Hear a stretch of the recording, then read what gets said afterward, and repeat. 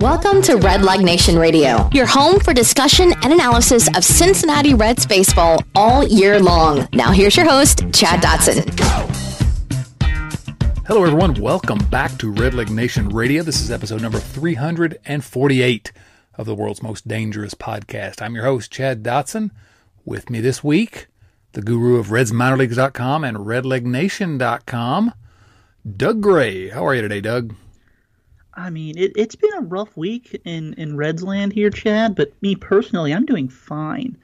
How about yourself? Yeah, I've been doing fine as well, but we do begin on a little bit of a somber note, as you alluded to, in that Reds legend Joe Morgan, one of the stars of the Big Red Machine, maybe the star of stars of the Big Red Machine, passed away this week at age 77.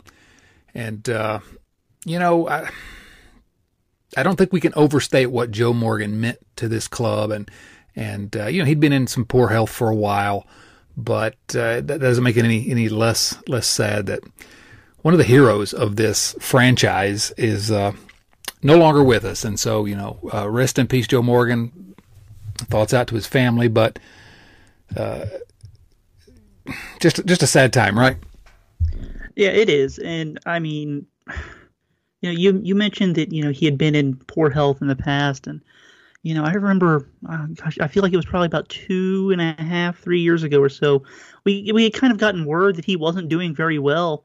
And I know that I remember a lot of people being worried about it. But it seemed that shortly thereafter, word started getting out that he was doing a lot better. And then, after he passed away, you kind of heard stories that, he hadn't called, former teammates back in quite a while. And then that wasn't like him. That obviously wasn't coming out publicly at the time, but it seems that this wasn't necessarily something that kind of came out of nowhere to those that were really close to him. But to me, at least, it felt like it came out of nowhere. We didn't really know necessarily that he was doing as poorly health-wise as he actually was.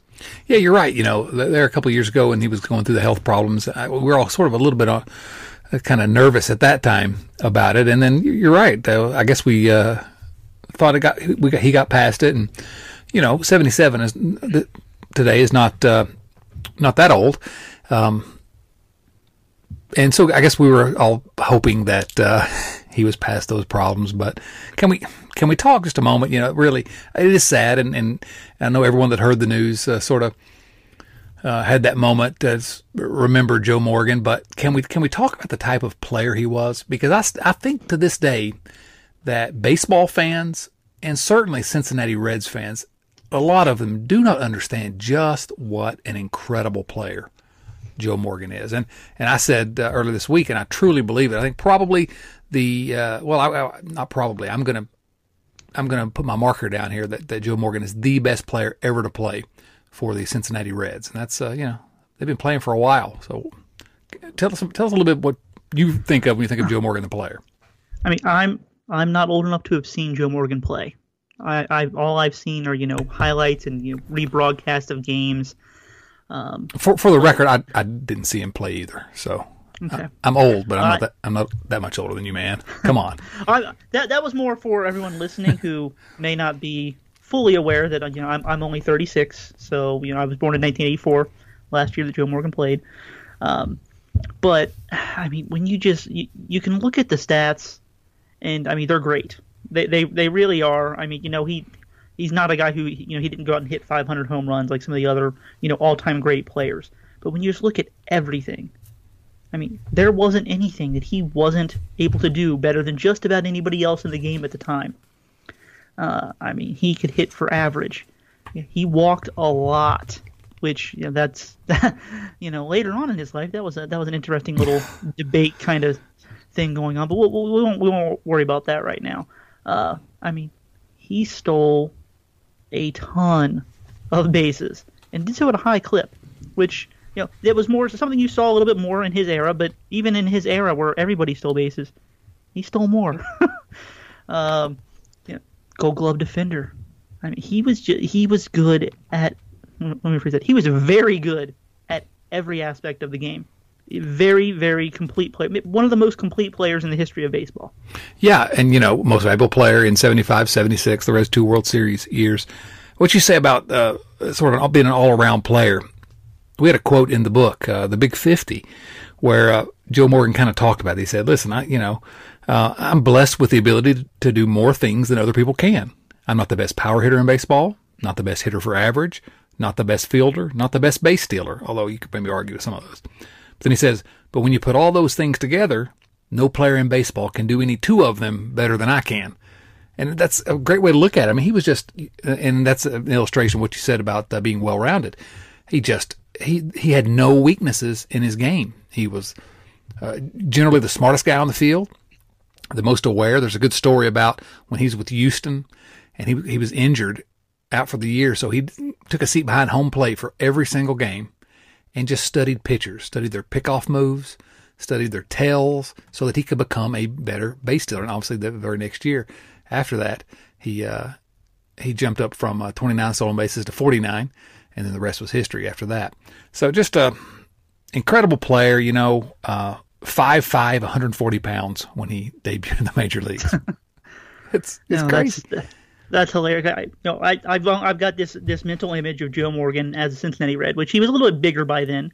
But I mean, covering minor league baseball all of these years, there are guys that I know of for a fact that were 5'5", 140, and I'm laughing in my head thinking about somebody that size, being able to do what Joe Morgan could do, because that's just it just doesn't make sense. Being an MVP, I mean, and literally the best player in baseball, and there's arguments, I guess.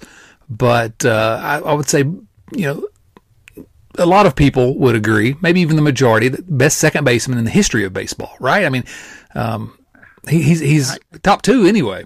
I mean, at least since integration. I mean, without question, to me, he's the best second baseman since Major League Baseball integrated. Yeah, he's just, as a player, we talk about how little he was. He came out of Oakland and didn't get any offers from any big league scout. I mean, the scouts weren't even looking at him, refused to look at him. And he couldn't even get an offer to play for a 4-year college. He went off at the Oakland City College, studied business for a year, and was the best player on the team, and finally attracted some attention. And then so eventually signed with Houston. But what I like about that story is that was in 1962 when he dropped out of Oakland City College to go play for the Houston Colt 45s at the time. And before the draft, by the way. Before the draft, right, yes. And after the 1972 World Series, he started taking night classes and back at college, and then ultimately finally graduated in 1990 because he promised his mom he was going to graduate. So it took him, 28 years. But what else did Joe Morgan do in 1990? I can't think of anything else that Joe Morgan did in 1990. That was the year that he got inducted into the Hall of Fame. It was, as a matter of fact. Joe Morgan's a Hall of Famer? He's an inner circle Hall of Famer. Yeah. The Reds actually tweeted out something this afternoon. I knew he was a part of this club. I didn't really think about it this way, but he was the first ever major leaguer to have 200 home runs and 500 steals. Wow. I mean, only Ricky Henderson, Paul Molitor, and Barry Bonds are in that club now. Good players. Joe Morgan did it 1978. Right, yeah. I'm glad you say the term inner circle Hall of Famer, because that's a term that I use a lot to describe. Somebody, are they a Hall of Famer? Yeah, they're probably a Hall of Famer. They're not going to be inner circle, but they're probably a Hall of Famer. And when you talk about inner circle, I mean, Joe Morgan was just 2-time MVP, 10-time All-Star, made All-Stars every year he was with the Reds. A couple World Series championships, 5 Gold Gloves. Just everything. I mean, this offseason, Joe Posnanski, who he's with The Athletic now, he did the top 100 baseball players of all time. It's a series that he ran over the offseason. He ranked Joe Morgan the 21st best baseball player that ever lived. Not major leaguer, mind you, baseball player. Like he went, as deep as he could worldwide. He included Negro League players, Japanese players, everybody. Joe Morgan, 21st all time. You go look at his page at baseballreference.com, and I'm looking at all the bold ink, and I'm thinking, really there were 20 better players than Joe Morgan, because it's astounding to look at what he was able to do. It's really how he became the player he became with that. Again, he did grow some, but just being the little guy, he always hated being called the little guy. But I don't know. Do you think Reds fans really appreciate the fact that he was? I think that there's an argument between him and Johnny Bench for who's the best player on those big Red Machine teams. But do you think Reds fans really kind of rate Joe Morgan up there? Reds fans of today, I guess. No. I don't get that sense either. Yeah. I just don't know if it. I think it's probably a combination of with what we understand about the value of certain things today versus when he was playing, mainly the walks and on base percentage. Obviously you understood that, getting on base is good, but I don't think that the relationship was there like the way it is today, and how we understand how much important that holds to, scoring runs. Between that and then just, the fact that team had so many guys that were, realistically, I think that, you've got Johnny Bench and Pete Rose on either side of Joe Morgan there. And I think you can, if you really wanted to, you could make a good argument in any which given direction, to kind of depending on, what flavor of player you particularly like the most. And I think that in a way that probably leads to a little bit of any of those guys being underrated. But between that and then just what Joe Morgan did that maybe we understand better today leaves him a little bit underrated and underappreciated given all that he actually did do. Yeah, I think that's a fair way to put it. I think Johnny Bench obviously was a Red for his entire career. And, so I think that played into it. Whereas when Morgan left, he played for a number of different teams and was still pretty good, almost till the very end. At age 40, Joe Morgan had a .356 on base percentage. That's not that bad. But and then of course Pete Rose, the Cincinnati boy, and so he has his, he has his fans as well that would say he's the best player on that team. But I don't know. I just think we're looking at from 71 to 76, or no, 72 to 76. All-Star every year, top 10 MVP all 5 of those years, top 5 MVP 4 of those 5 years, and 4 Gold Gloves, and then got his 5th in a row the following season. That's a run that is just that run is unmatched, I think, in Reds history. And it has to be. I want to say it was Fangraphs had something up the other day, and I can't remember. I think it was a 7-year stretch. Morgan's 7 years with the Reds there. That it was like the 8th or 9th best 7-year stretch in the history of baseball for any player among position players. That's crazy. So yeah, he was good. Yeah, so you put guys like Frank Robinson up there in that discussion as well, but I just Herm Winningham, but for my money. Not that I'm putting any actual money on this because, as always, wagering is not allowed here on the podcast, Doug. But for my money, Joe Morgan's he's the best Cincinnati Red that ever lived. It's tough to argue against it. It really is. Yeah, you can. It's easy to actually easy to argue against it. Okay. How about he's for the time that he was a Red? It's tough to argue that somebody was better than Joe Morgan was. You can probably say, Johnny Bench because he did have that whole career as a Red. Yeah, so, and possibly the greatest catcher ever. You can absolutely argue it, but yeah, Joe Morgan has a great case for that title. So rest in peace. 2020 can take a flippin' hike. Okay, well, now that I'd like to actually tell my little one personal story about Joe Morgan. So if you know me, if you've ever listened to me rant, rave, followed me on Twitter, you've probably seen that, I am more analytically inclined with my baseball analysis. And if you've been around the baseball world for a while, you probably recall the blog Fire Joe Morgan, run by, well, there were a few people, but it was mostly run by Mike Schur, who, right, he wrote for The Office, Parks and Rec, Brooklyn Nine-Nine. Yeah, he turned out he had a pretty good side job other than baseball writing. But that blog, it basically started out as just kind of a sabermetric kind of view on baseball, and it kind of went against all that Joe Morgan was talking about at the time during his Sunday Night Baseball gig. Me personally, I kind of felt the same way that, hey, Joe Morgan, great player, had no idea how to understand modern approaches to baseball analysis. I had only seen Joe Morgan around baseball parks over the years. He did eventually at some point take a job with the Reds as kind of a special advisor to the general manager, president of baseball operations, CEO Bob Castellini, all of those things. He just kind of get assignments to go look at certain players in the organization, give his tips, work with them, just kind of a little do things here and there kind of situation when he was around, not something that, he did every day. He had his other things going on in his life, which it's understandable. But when the Reds drafted Hunter Greene and they sent him to Dayton, I don't know if he was assigned this or he happened to be in town and wanted to kind of just, take the opportunity to go see Hunter Greene. But Hunter Greene was making a start, and, I show up to the ballpark at like 3 o'clock for 7 o'clock games.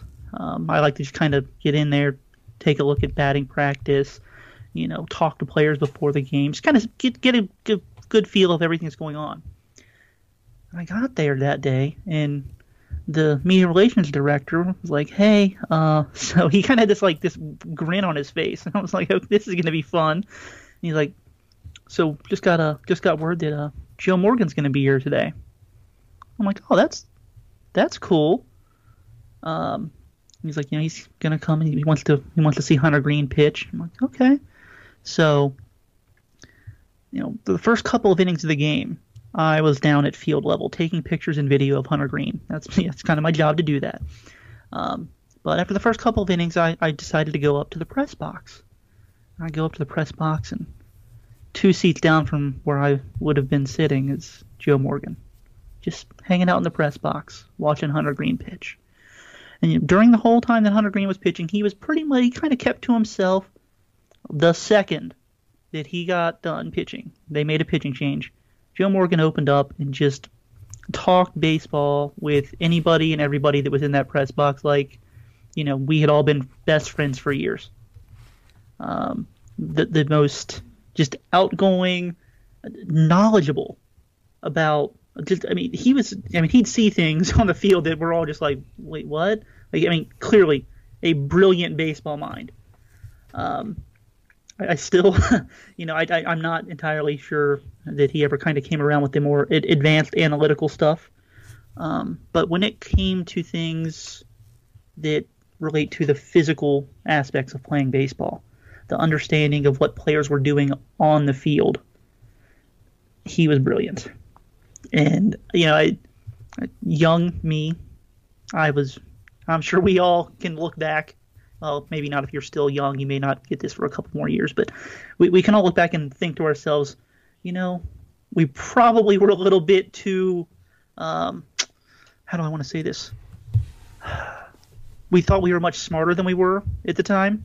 We knew everything and other people knew nothing because we understood everything, right? And from that day forward, I kind of always felt bad about how I talked about Joe Morgan in the sense of his broadcasting career and the way that he looked at things and said things.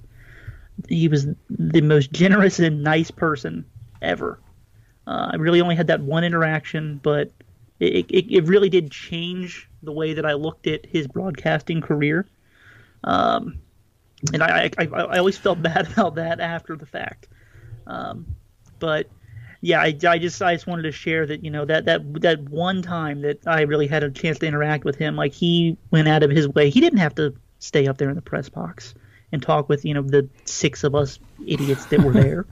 he's Joe Morgan. He could have gone to the owner's private box and hung out there, and it'd have been great. But he just wanted to hang out there and talk baseball with 6 people he'd never met before in his life. Great story. It was fantastic. Awesome. And the best part of that story is the part where you admitted that you may have been wrong about something in the past. So.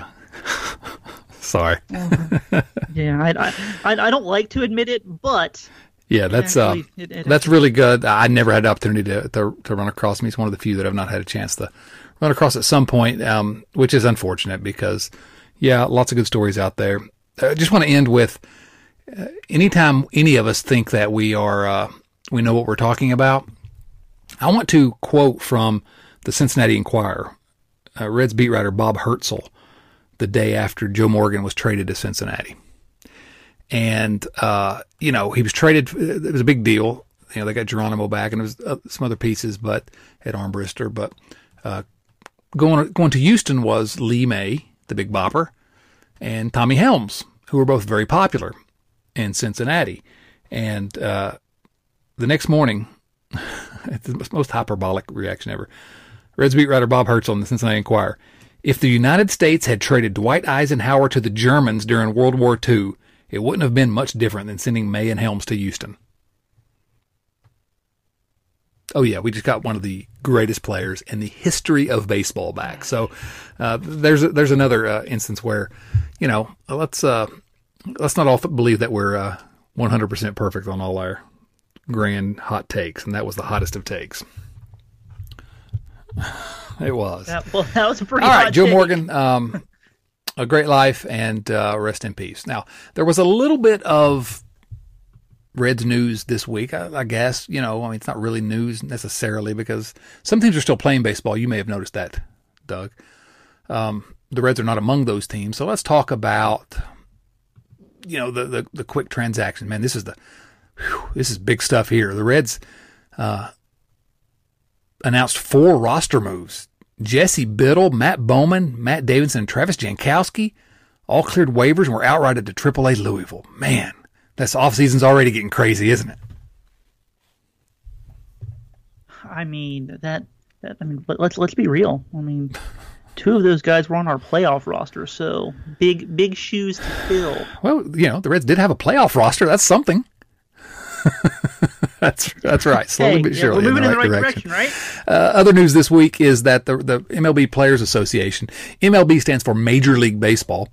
The MLB Players Association has Players Choice Awards, essentially, I guess, and they announced the finalists in their categories. And surprisingly, Travis Jankowski not nominated, but Trevor Bauer was one of the finalists for the Outstanding Pitcher Award. Outstanding pitcher. He was an outstanding pitcher this year. He was pretty good. Is he going to beat Yu Darvish, Chicago's that. Yu Darvish, or the Mets' Jacob deGrom is the question. And really, do we care? I wrote about it on Red Leg Nation that, I don't know. I mean, personally, from an outsider's perspective, obviously you'd rather be the Cy Young Award winner than the Outstanding Player Award winner. But I don't know if that's necessarily true for, at least maybe for this specific award, but for some of the other awards, because these are voted on by your peers. They're not voted on by idiots like me, or, well, I guess people slightly above me in the pecking order of people that write about sports that aren't out there facing off against you. So, maybe it would be more of a thing for a player to be voted on as the best player at your position by everybody else that's on the major league fields with you. I don't really care if Trevor Bauer wins this or doesn't win this, but I think that it'd be cool if he did, because I think that he was the best pitcher for the Cincinnati Reds this year. I feel pretty confident. Step way out on a limb there, Doug. Argue against that one. Well, be careful. I'll try not to. That's really the only real news of the week. A couple of things I wanted to talk about before we get into some viewer mail. We have some wacky viewer mail this week, Doug. All right, good, because we got some wacky questions. I like saying the word wacky. Have you noticed that? I mean, I picked up at on Red it Leg last Nation, 12 which is a seconds, yes. wacky website. This week, you had a couple of interesting pieces where you looked back at the career of the Dick Williams era, I guess we'll call it. Reds president of baseball operations, now former president of baseball operations, Dick Williams, we talked about last week on the podcast, resigned, and you talked about his best move and his worst move. And I wanted to let you go ahead and, are you ready to take a stand on what was the best move that Dick Williams made, or that the Reds made while Dick Williams was at the helm here? Well, I guess first I should start off by saying I personally define the Dick Williams era as starting the offseason after the 2016 year. He was named the general manager, quote unquote, in training, so to speak, after the 2015 season. But basically, the Reds were like, yeah, he's the general manager right now, but everything's going through Walt Jocketty until after this next season. So me personally, and I've come across many people that disagree with me, and that's okay. I don't really give Dick Williams credit for anything before the 2016 offseason, and I don't try and take anything away from him before that either. So for me, I mean, the best move, it's got to be acquiring Luis Castillo for Dan Straley. With all due respect to how outstanding I think the Sonny Gray trade and extension turned out, I feel like they gave up a little bit more in that scenario, and they had to work out an extension, and the money difference, which I mean that does matter. It's very different paying $10+ million a year to Sonny Gray, absolutely worth it and then some. But you got 6 full years of Luis Castillo for Dan Straley. I agree with that 100%. That was just an incredible deal. And then he had a number of good deals, that same year with Scooter Gennett. And you mentioned Sonny Gray, fantastic deal. Now, just, you and I haven't spoken about Dick Williams stepping away, and let's maybe just for a second discuss that for a moment, because, the more I think about it, and this is what I wrote this week, I really believe that Dick Williams is going to be remembered fondly. I think his stewardship of this organization. Did they win? No, they didn't win, and so we're not gonna remember that portion of it. But the fingerprints that he has all over everything in this organization. Because they were in a mess when he took over. Walt Jocketty, for all the good that he did for a little while, and Bob Castellini, they handed a mess over to Dick Williams. And he kind of, again, at some point we got to see it on the field before we can give anybody pats on the back, but he kind of revolutionized everything from the lowest levels of the minor leagues, to the extent that those still exist, all the way up to the majors. He finally dragged this organization out of the dark ages when it comes to analytics. And to me, he did more to change this organization than I think anyone gives him credit for. And I hope that it's going to, hiring Kyle Bodie and Derek Johnson, just the things they've done to change the way this organization does business. I hope that at some point it's going to show up in wins on the field. And if it does really soon, and especially if it does in terms of the way that the team develops prospects and the philosophy throughout the organization from top to bottom, I hope that he gets credit, because I really feel like he put a stamp on this team. And again, you got to win for anybody to care about any of that, and they may not, but I feel like he did an awful lot for this organization to just fundamentally change how they operate. Am I overstating things? I don't think so. I kind of mentioned that a little bit in the article, but not quite to the extent that you just went there. And the stuff, the non-player things that he did, those are things that hopefully, assuming that the organization doesn't just take a complete change in approach, those are things that'll last a decade after he's gone. And those are things that absolutely in no way, shape, or form existed before he got there. He's, like you said, he brought the organization, at the very least, to where everybody else is at in Major League Baseball in terms of analytics and analysis. I think that they're actually well ahead of a majority of the teams. They're not the top, but I think that they are above average based on the things that I've heard and seen. And that's revolutionary considering where they baseball. were when Dick Williams took over. Right. I mean, it's been 4 years. 4 years, and I mean we're able to look at this right now, and they've got more analysis. Oh my gosh, I cannot say this word yet. Analysts in their front office than I think 25 other teams. I mean the Cincinnati Reds. I mean that's crazy because they were at the bottom of the list about 5 years ago. And you know, I still don't know how they got Derek Johnson to come here, but I mean, you know, we're already seeing the benefits of that. Like we saw that right away. You know, we haven't really gotten a chance to see what Kyle Bodie can do with the farm system yet because there was no minor league season this year. But I mean, I've been able to see some things that they've done. Nice. And somebody's calling me. I'm sorry about that. It's my real estate agent. We take precedence. I love it. Yes. Yeah, he's just. But I mean, we haven't been able to see what Kyle Bodie can do. You know, I've seen some prospects that have picked up velocity, for example, since last season.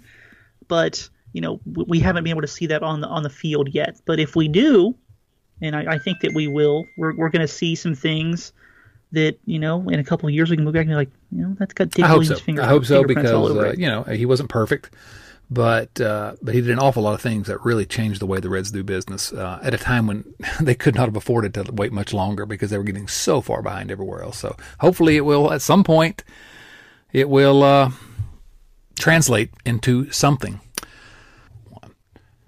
Okay, now the last thing I want to talk about before we get into this wacky viewer mail is a young man, a 25-year-old shortstop named, and I hope I don't butcher this, I'm not trying to, Ha-Sung Kim, a Korean shortstop that evidently is going to be posted and available to big league teams. And what can you? I know you wrote about Kim at Red Leg Nation this week, and I'm really, really intrigued by this guy. But why don't you let everybody in on the what's the scoop on this guy? You know, he's the top prospect in the KBO. He'll be 25 years old next year. You know, he hits for power. He walks more than he strikes out, and he can play a pretty good shortstop defensively. Major League Baseball scouts feel that, you know, he's going to be highly sought after. You know, he's kind of that big international quote unquote prospect this year, and so you know, the thing that works against a team like the Reds, so to speak, is that he actually is a guy who will require real amounts of money to sign. He's been a professional long enough, and he has enough experience that he's not considered a prospect, so he can actually seek out a major league deal, as opposed to something like, Angels DH pitcher whose name Shohei Ohtani. Yes, unlike him, who, you know, he had to sign basically a minor league deal worth, you know, $1 million or less. That's not going to be the case here. So a team that does go after him is going to have to pay real amounts of money to acquire him. But it seems that the people that know baseball, they're pretty excited about this guy. Well, can he be a Red, please? I mean, it's not up to me, Chad, but I mean, I'm pretty sure rules-wise, yes, he can be a Red. Okay, be a Red, please. That's all I'm asking him. Hey, that's not really a big ask, in my opinion. Yeah, really. Do the Reds have money? What are we going to hear about that? Are they going to cry poverty again? And you know, and maybe it's legit because of what we've all been going through. But you know, we spent most of our lives with the Reds just you know, crying poor. We can't compete with everybody. Small market. And are we about to go back to those days right when they were on the cusp of actually competing? They even got somewhere close to the top half of salaries this year. What is your expectation? Are the Reds going to spend any money?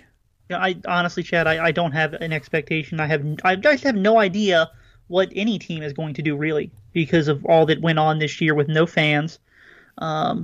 You know, while I feel like we've beaten this drum the last couple of years, you know, revenues are a lot more tied to television contracts now than they are to selling tickets. But you know, selling tickets still does matter a little bit. And you know, nobody sold any tickets this year. And so I personally I don't think that teams are going to go out and spend a lot of money this offseason. I hope I'm wrong. But I think that they're fairly unfairly being truthful, being untruthful. I don't really know. But I think that most of them are going to basically be like, look, we didn't make any money this year. Most of us lost money this year. We're not spending money this year. And I mean, that doesn't mean nobody's going to do anything.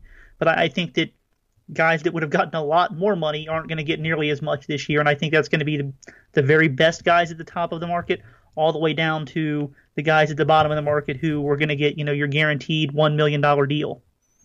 Yeah, I don't know what to expect from anyone either, but I will say this. If the Reds, aren't able to spend money, if they feel like they're not able to, if that's what they try to tell us anyway, and, again, I don't know what their finances look like, but if they are unable to spend money or if they refuse to spend money, either way, if you bring back roughly the same team this year, don't expect to get anything different than what you got this year.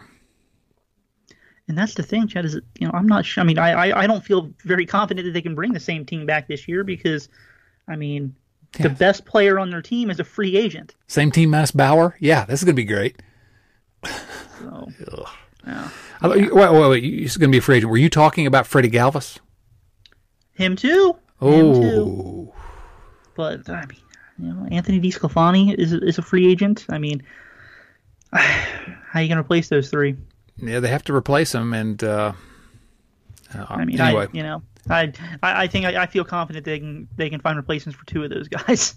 It's replacing what Trevor Bauer did that's going to be a problem. Well, yeah, even if Trevor Bauer comes back, we can't expect him to be the Trevor Bauer we saw this year, but still. Right. You gotta, being realistic, you can't expect that kind of performance from literally anybody.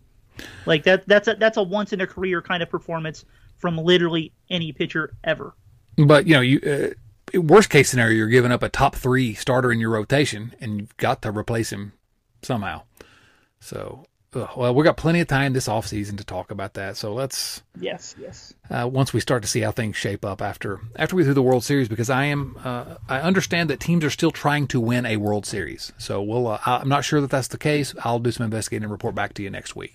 Sounds good. All right, it's viewer mail time. Before we do that, let's talk about our friends at patreon.com/redlegradio, because this week we have another member of the family, Andy Disbennett. Is that how you pronounce that? Disbennetti. Let us know, Andy. Let us know. Have you ever heard of that name? That's a new one to me. It's new to me too, but my name's Doug Gray, so I mean, my name's pretty easy to pronounce and spell. Well, that's not true. A lot of people spell my last name wrong all the time, because you can spell Gray 2 different ways, and apparently I spell it the less popular way. I don't know. Everything you do is the less popular way. I don't know. I disagree. I breathe, and I feel like that's a pretty popular thing to do. That may be where you... That's it, though. Where you fit in with every other human. That's the only place.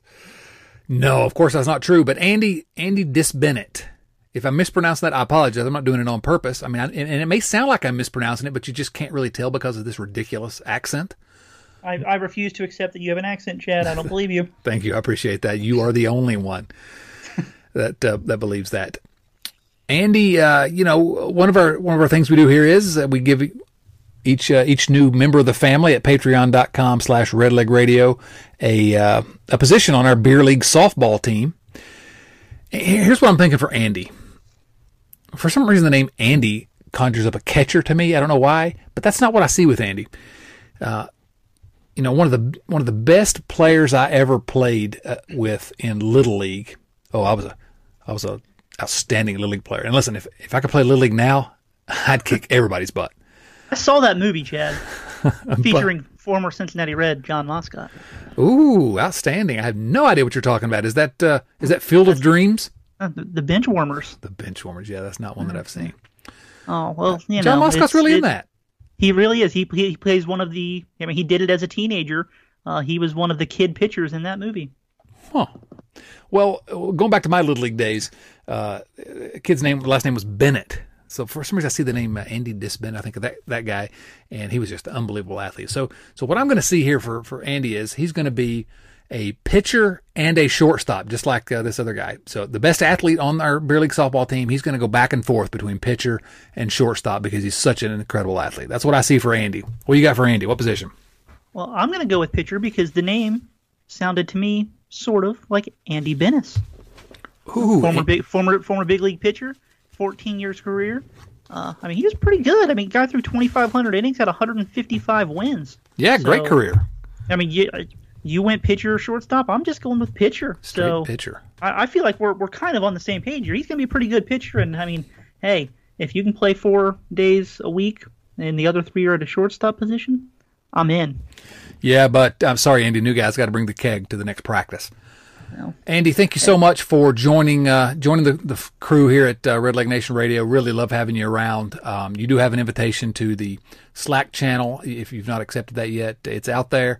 Really appreciate you. All right, let's move on to viewer mail. These questions do come from our friends at patreon.com/redlegradio. The first comes from,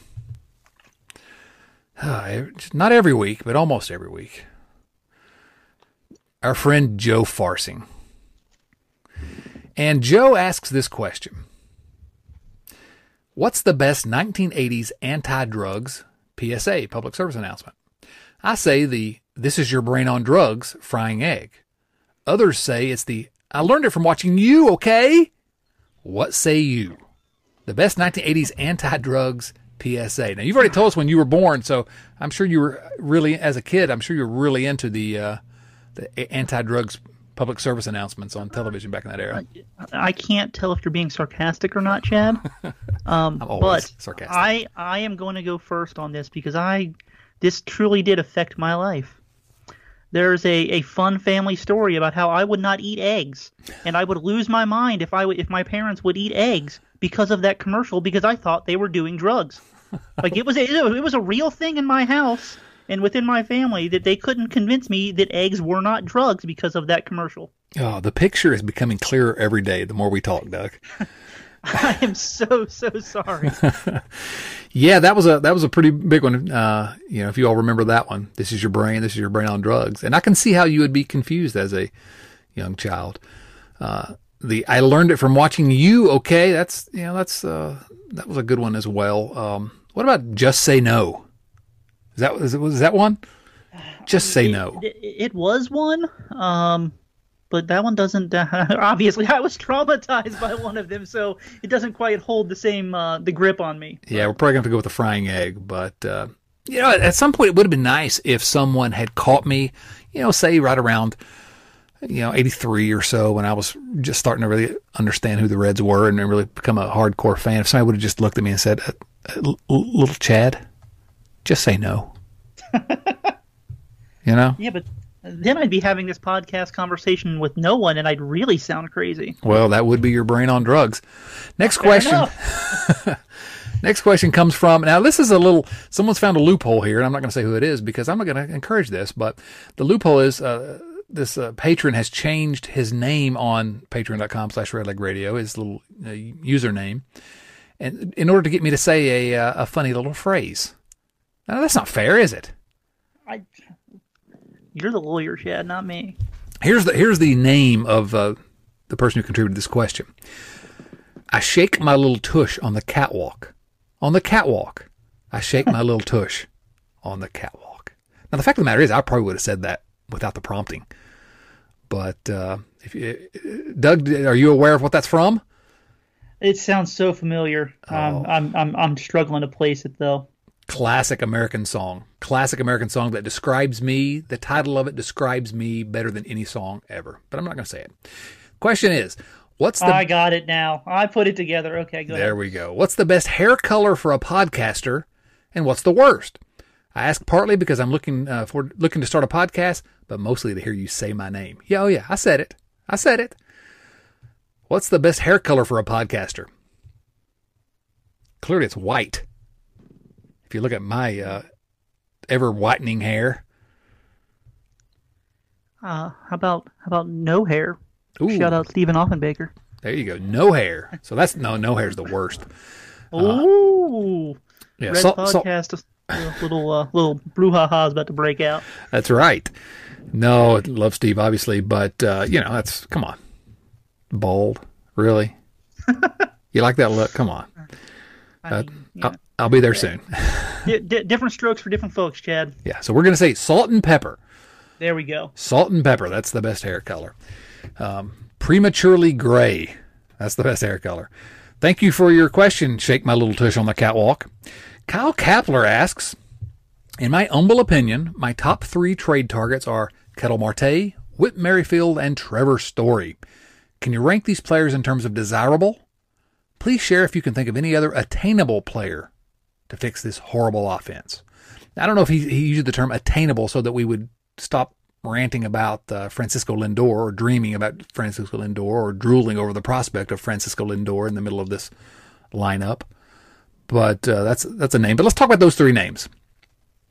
2 of those I would really like to have, and a third I would take him, but I'm not that enthused by. Give me your ranking: Kettle Marte, Whit Merrifield, Trevor Story, in order of who you'd like to have. Well, I'll start with Whit Merrifield because I've got his page up because I've actually seen this name brought up a lot. Yeah, he's a fine player. Nothing wrong with him. But he's a second baseman and an outfielder. Well, he's not going to play second base for the Reds, so therefore he's an outfielder. As an outfielder, where's he going to play? Yeah. How does he fit? I mean, I'm not sure where he fits in. He's going to be 32 next year, so it's not like you're buying in long term. He's a fine player. There's nothing wrong with his game whatsoever. I'm just not sure that he's an actual real upgrade. Yeah, he's a piece. I mean, he could help the team. He's a good player. Right, yeah. He's not going to be the guy that puts this team over the top. He doesn't move the needle. He's not a difference maker. Yeah. That's the way I put it. Is this person going to move the needle or not? And he's going to make the Reds a little bit better probably. He gives us more depth and he's a fine player. But yeah, so he's number 3. Although there's another guy that's close to. It's a close for number 3. We can look at Kettle Marte. He's got one good season. And granted, to be fair, it was 2019. I'm willing to give a lot of people a pass on 2020 given all the circumstances of everything. But he's going to be 27 next year, and he's had one really good season, quite a few below average seasons. Now, if you're going to get that 2019 version, he moves the needle. No question. If you're going to get basically what he's been for his career, I'm just not sure that he does anything better or different than anybody else that the Reds are going to put out in the outfield. So you like Trevor Story? I mean, what position does Trevor Story play? He does play well. Marte can play that position as well, right? I mean, that's my idea that Marte's my number 1, and I put him at shortstop.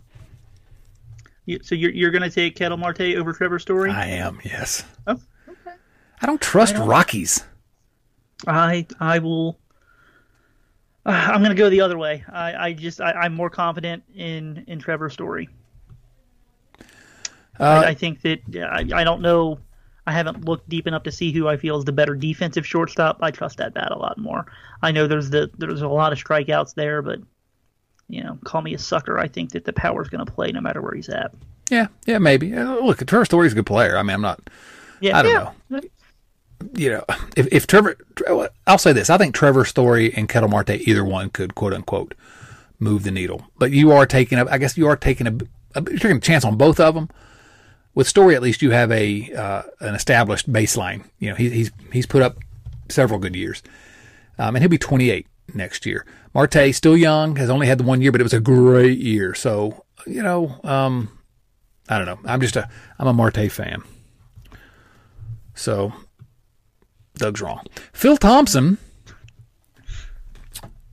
he asks, I obviously became a Patreon member for all the Simpsons references, not any Cincinnati Reds talk. I recently watched the greatest of all time Simpsons episode, and you're right, Phil, this is the greatest of all time episode, Homer at the Bat. And Monty Burns introduces the Plant's softball team to some unorthodox strategies, namely brain and nerve tonic, hypnotism, and the elimination of sideburns. Is Monty Burns the owner-manager the Reds need? He's innovative, will win at all costs, and recruit ringers with bags of cash. So is he the... I have one stipulation that has to be involved if he's going to be the owner/manager. What's that? He also has to be the third base coach. Okay, all right. I need those signs happening every play. Fantastic signs. I'm not sure that Homer could understand those, but yeah, I like that. My favorite part of that episode, I think I even mentioned this on the podcast before, is when he's trying to teach the team to bunt, and the pitch comes in and he tries to bunt it, and it knocks him through the backstop. He's slight, I guess. He's aged, but yes, he's absolutely the owner, manager the Reds need for one reason and one reason only. Well, two reasons, I guess. If you put it the way that Phil did, he'll win at all costs. I'm okay with that. And he will recruit ringers with bags of cash. That is exactly what we need. That is what we need. But why wouldn't Don Mattingly shave his sideburns? I never understood that. He refused to shave his sideburns. How'd that work out for him? I don't know. If you haven't seen that episode, Homer at the Bat of The Simpsons, man, that is just a all-time classic. I would encourage it. Our new friend Andy Disbennett says this: Doug and Chad, congratulations. You're now both co-GMs of the Cincinnati Reds. Looking at the current roster, what's one move that you would make on the offensive side and one move for the pitching staff, either via trade or free agency? Could you see any minor leaguers like Nick Lodolo, for example, filling that role? Let's talk first about one part of that, Doug, because this is a question that I'm interested to ask you. Anyone other than Lodolo and Tyler Stevenson do you think could potentially, I mean, I guess Jose Garcia is in there because he did play this year, but those are the two guys I see from the minor leagues that could have some kind of an impact in on the major league team next year. You see anyone else? Now, if we're going to say all of next year, I really do think that Hunter Green has a chance to get up there at some point. I don't think it'll be in April. I agree, and I hope he's healthy. Good shoulder, good elbow. But I noticed more than once when the front office members were asked about guys that were, kind of that next wave that were over at Prasco. They always mentioned Hunter Green and Nick Lodolo. Yeah. And they were not the only pitchers that were there, Chad. And that told me something. I did, and maybe it's just me reading into it, which that's perfectly possible. But the fact that those two were the guys that were mentioned, it just told me that they really liked what they were seeing, and they were confident that those guys were a little bit closer to being ready than maybe you would have expected, given that there was no season and both of those guys haven't pitched above A-ball. Yeah, I could see Lodolo being here really early, and I agree with Hunter Green. But on the pitching staff, via trade or free agency, I guess my one move is re-sign Trevor Bauer. That's my move. Break the bank and sign the guy.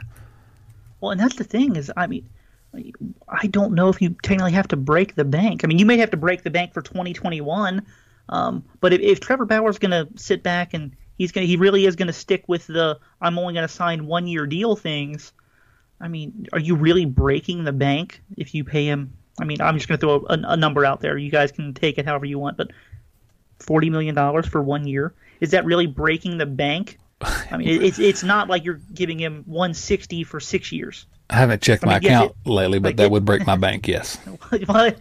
Okay. Would it break the Reds' bank, though? I don't know. And that's the thing. I don't really know, and I don't think that any of us really know. Well, maybe a few people. We're just going to pretend that people that would know do listen to Red League Nation Radio. Exactly. But that's the move I would make. Do you see another one, trade or free agency on the pitching side? That makes more sense. I mean, I guess it's possible. I honestly, I mean, I would definitely talk with Trevor Bauer to see what it's going to take to get him to come back. If he doesn't come back, I don't know that I'd go out and make another large kind of attempt. I feel confident that Tyler Mahle, TJ Antone, maybe it's just me, I feel confident that Wade Miley is going to be able to come back next year and perform much better than we saw this year in the limited capacity that he did have.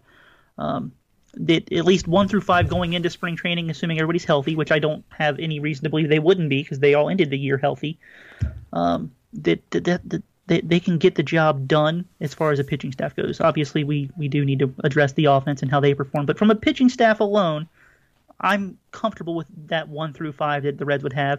Obviously, I would like to go out and get a little bit more depth just in case, sure. but that's not going to... You got Lodolo and Michael Lorenzen. I mean, you got some depth there. Yeah. Potentially. So I don't think that you need to go out and spend $15-20 million to get, 2 starters to try and fill out your rotation. If you're going to spend that kind of money, get a difference maker like Trevor Bauer. Definitely. So on the offensive side, again, it's got to be a shortstop to me. That's the clear place if you can upgrade, and can you trade for Lindor? I don't know. I don't even know if that's out there. I think Marcus Semien is going to be a free agent, and he's good. Has been really good at times, but he's getting some years on him. I don't know. I wouldn't mind having him. I don't know. They've got to improve. I mean, I'm as big a fan of Jose Garcia as anyone. I think he's the long-term, fingers crossed, the long-term answer here, but they got to get better at that position next year. Yeah, and you're right. I think that's the position you have to target because everywhere else is pretty much filled out unless you're going to get a true superstar, which it's just tough for Cincinnati to do that because really to get a true superstar, you got to trade for him, which means you got to give up a whole lot. And that's just not really something that the Reds probably are going to do. So, shortstop. I mean, there's a few guys that are out there in free agency. You mentioned Marcus Semien, Andrelton Simmons is a free agent. A guy we've talked about in the past year or two. Didi Gregorius is a free agent again. And when you have Jose Garcia, who hopefully I think a lot of us think that he can be the future. I think that we all feel he may need another year of seasoning in the minor leagues. We kind of saw that he was kind of pushed into a position at the major league level that he probably wasn't ready for offensively. So if you can get one of those guys on a short-term deal, maybe a year or two, that's where I'd be looking. Here's my thing for the offseason. I look around these other teams that are still in the playoffs or that lasted longer than the Reds in the playoffs, and with pretty much everybody I look around, I'm like, every one of them has a serious difference maker in their lineup. And the Reds don't have that guy. I mean, Joey Votto used to be that guy. He's not anymore. And I don't know how you get one of those guys, but the Reds have a bunch of guys that should be average to above average. But there's no real hammer, unless you want to say that Nick Castellanos is going to be that guy. And maybe he will, but again. I'm actually glad you brought that up because that's the only guy that I can even think of that I feel, I don't even want to say confident, but that I can see being an offensive difference maker next year is if Nick Castellanos goes back to being the guy that he was in 2019. I really think the Reds have to do something, even if it's at a position they've already got someone at. If they can somehow figure out how to get a difference maker, and we say Lindor because he's a difference maker and he also happens to play a position that the Reds really need. But I don't know. I look at the lineup and I see, comparing it to other lineups, I don't see the Braves had three guys, basically, that were absolute offensive juggernauts in Ozuna, Acuna, and obviously Freddie Freeman. And the Reds had nobody that could match any of those three. And I don't know how you be competitive. The pitching is not going to be as good next year. There's every expectation that our Reds pitching is not going to be as good. Now they're going to be good, I think. There's no reason not to believe they won't be. Even without Bauer, they'll still be good, I think. But I don't know. They got to get a hammer. Rich Thompson. Rich says, last week I proposed that the loyal followers of Red Leg Nation and RedsMinorLeagues.com gather at a site somewhere near Cincinnati to actually play a game of softball once we come out of this age of COVID to celebrate. If we come out of this age of COVID. Naturally, I think you and Doug should be the managers, respectively, for this potential spectacle. It's not a spectacle. I think debacle. You misspelled that, Rich. Debacle. My question is, if you can make this happen, how will you decide who will play for each team? For example, would you possibly have a draft? We would absolutely have a draft. Yeah, and it'd be just like you're telling me I can actually be like a real scouting director on this? Yeah, we're having a draft, Chad. Oh, see, I was thinking more along the lines of standing out on the field and doing it like we used to do on the schoolyard. I think this guy. I got this guy. Oh, I'm scouting by how they look in their jeans. It's straight out of Moneyball. Okay, all right. The opposite approach of the guys that were, about the movie was about, but still, yeah. Absolutely. All right. Yes, we will have a draft. It will be it'll be just like out on the schoolyard, except that Doug will have put some time and effort into it, and I will have not. Which means you will win. Probably. Yes. Chuck Nichols, thanks for taking the time every week to do the podcast. It really helps me pass the time on my drive to work. The only reason I still keep doing this podcast is because I like in my mind, I just imagine that I'm sitting next to everyone that's listening to this as they're going to work and just talking to them. It gets me through the day. I like talking to Chuck, just hanging out with Chuck, talking to him. My question for you two is, who's your favorite to win the World Series this year? My preference is the Rays, due to the fact they're a small market team like the Reds. Who is your favorite to win the World Series this year? I mean, if I had to choose, I would prefer it to be the Rays out of the teams that are left. No, wait, the Reds aren't still playing, right? Sadly, you are correct. Okay, so yeah, I'm going Tampa. Who you got?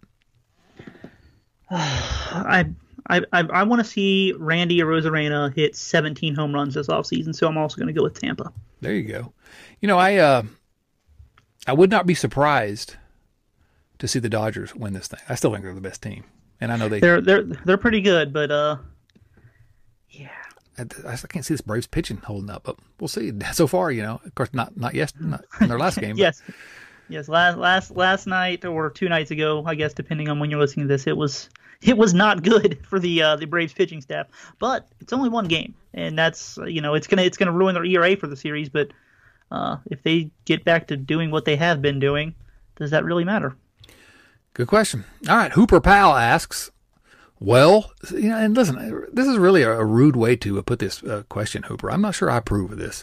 Well, since you ran short on time with chatty Kathy Garber last week, I'm hoping you can read my letter this week. The only reason I'm reading it is because it's an actual letter from an actual viewer. I was wondering if these jobs would be your dream job. Which of these jobs would be your dream job, or if any of them? A, taking over for Dick Williams. B, being a roadie for Dave Matthews Band. Or C, portraying Fred Gwynn's character, Judge Chamberlain, in the Broadway rendition of, I assume he meant to say My Cousin Vinny, but autocorrect said My Cousin Bunny, which is a much better Broadway show. So which of those jobs would be my dream job? None of those jobs would be my dream job. But if I were to do one of them, I would take over for Dick Williams and probably run this organization into the ground. But I'd have fun doing it. I'll agree with you. But I'll be honest, if I didn't have stage fright, I would love to play the judge from My Cousin Vinny. That is one of my favorite movies. I put a clip from My Cousin Vinny in one of my classes this year that I'm teaching, and but I pretended to be a judge for 15 years. I don't need to do that again.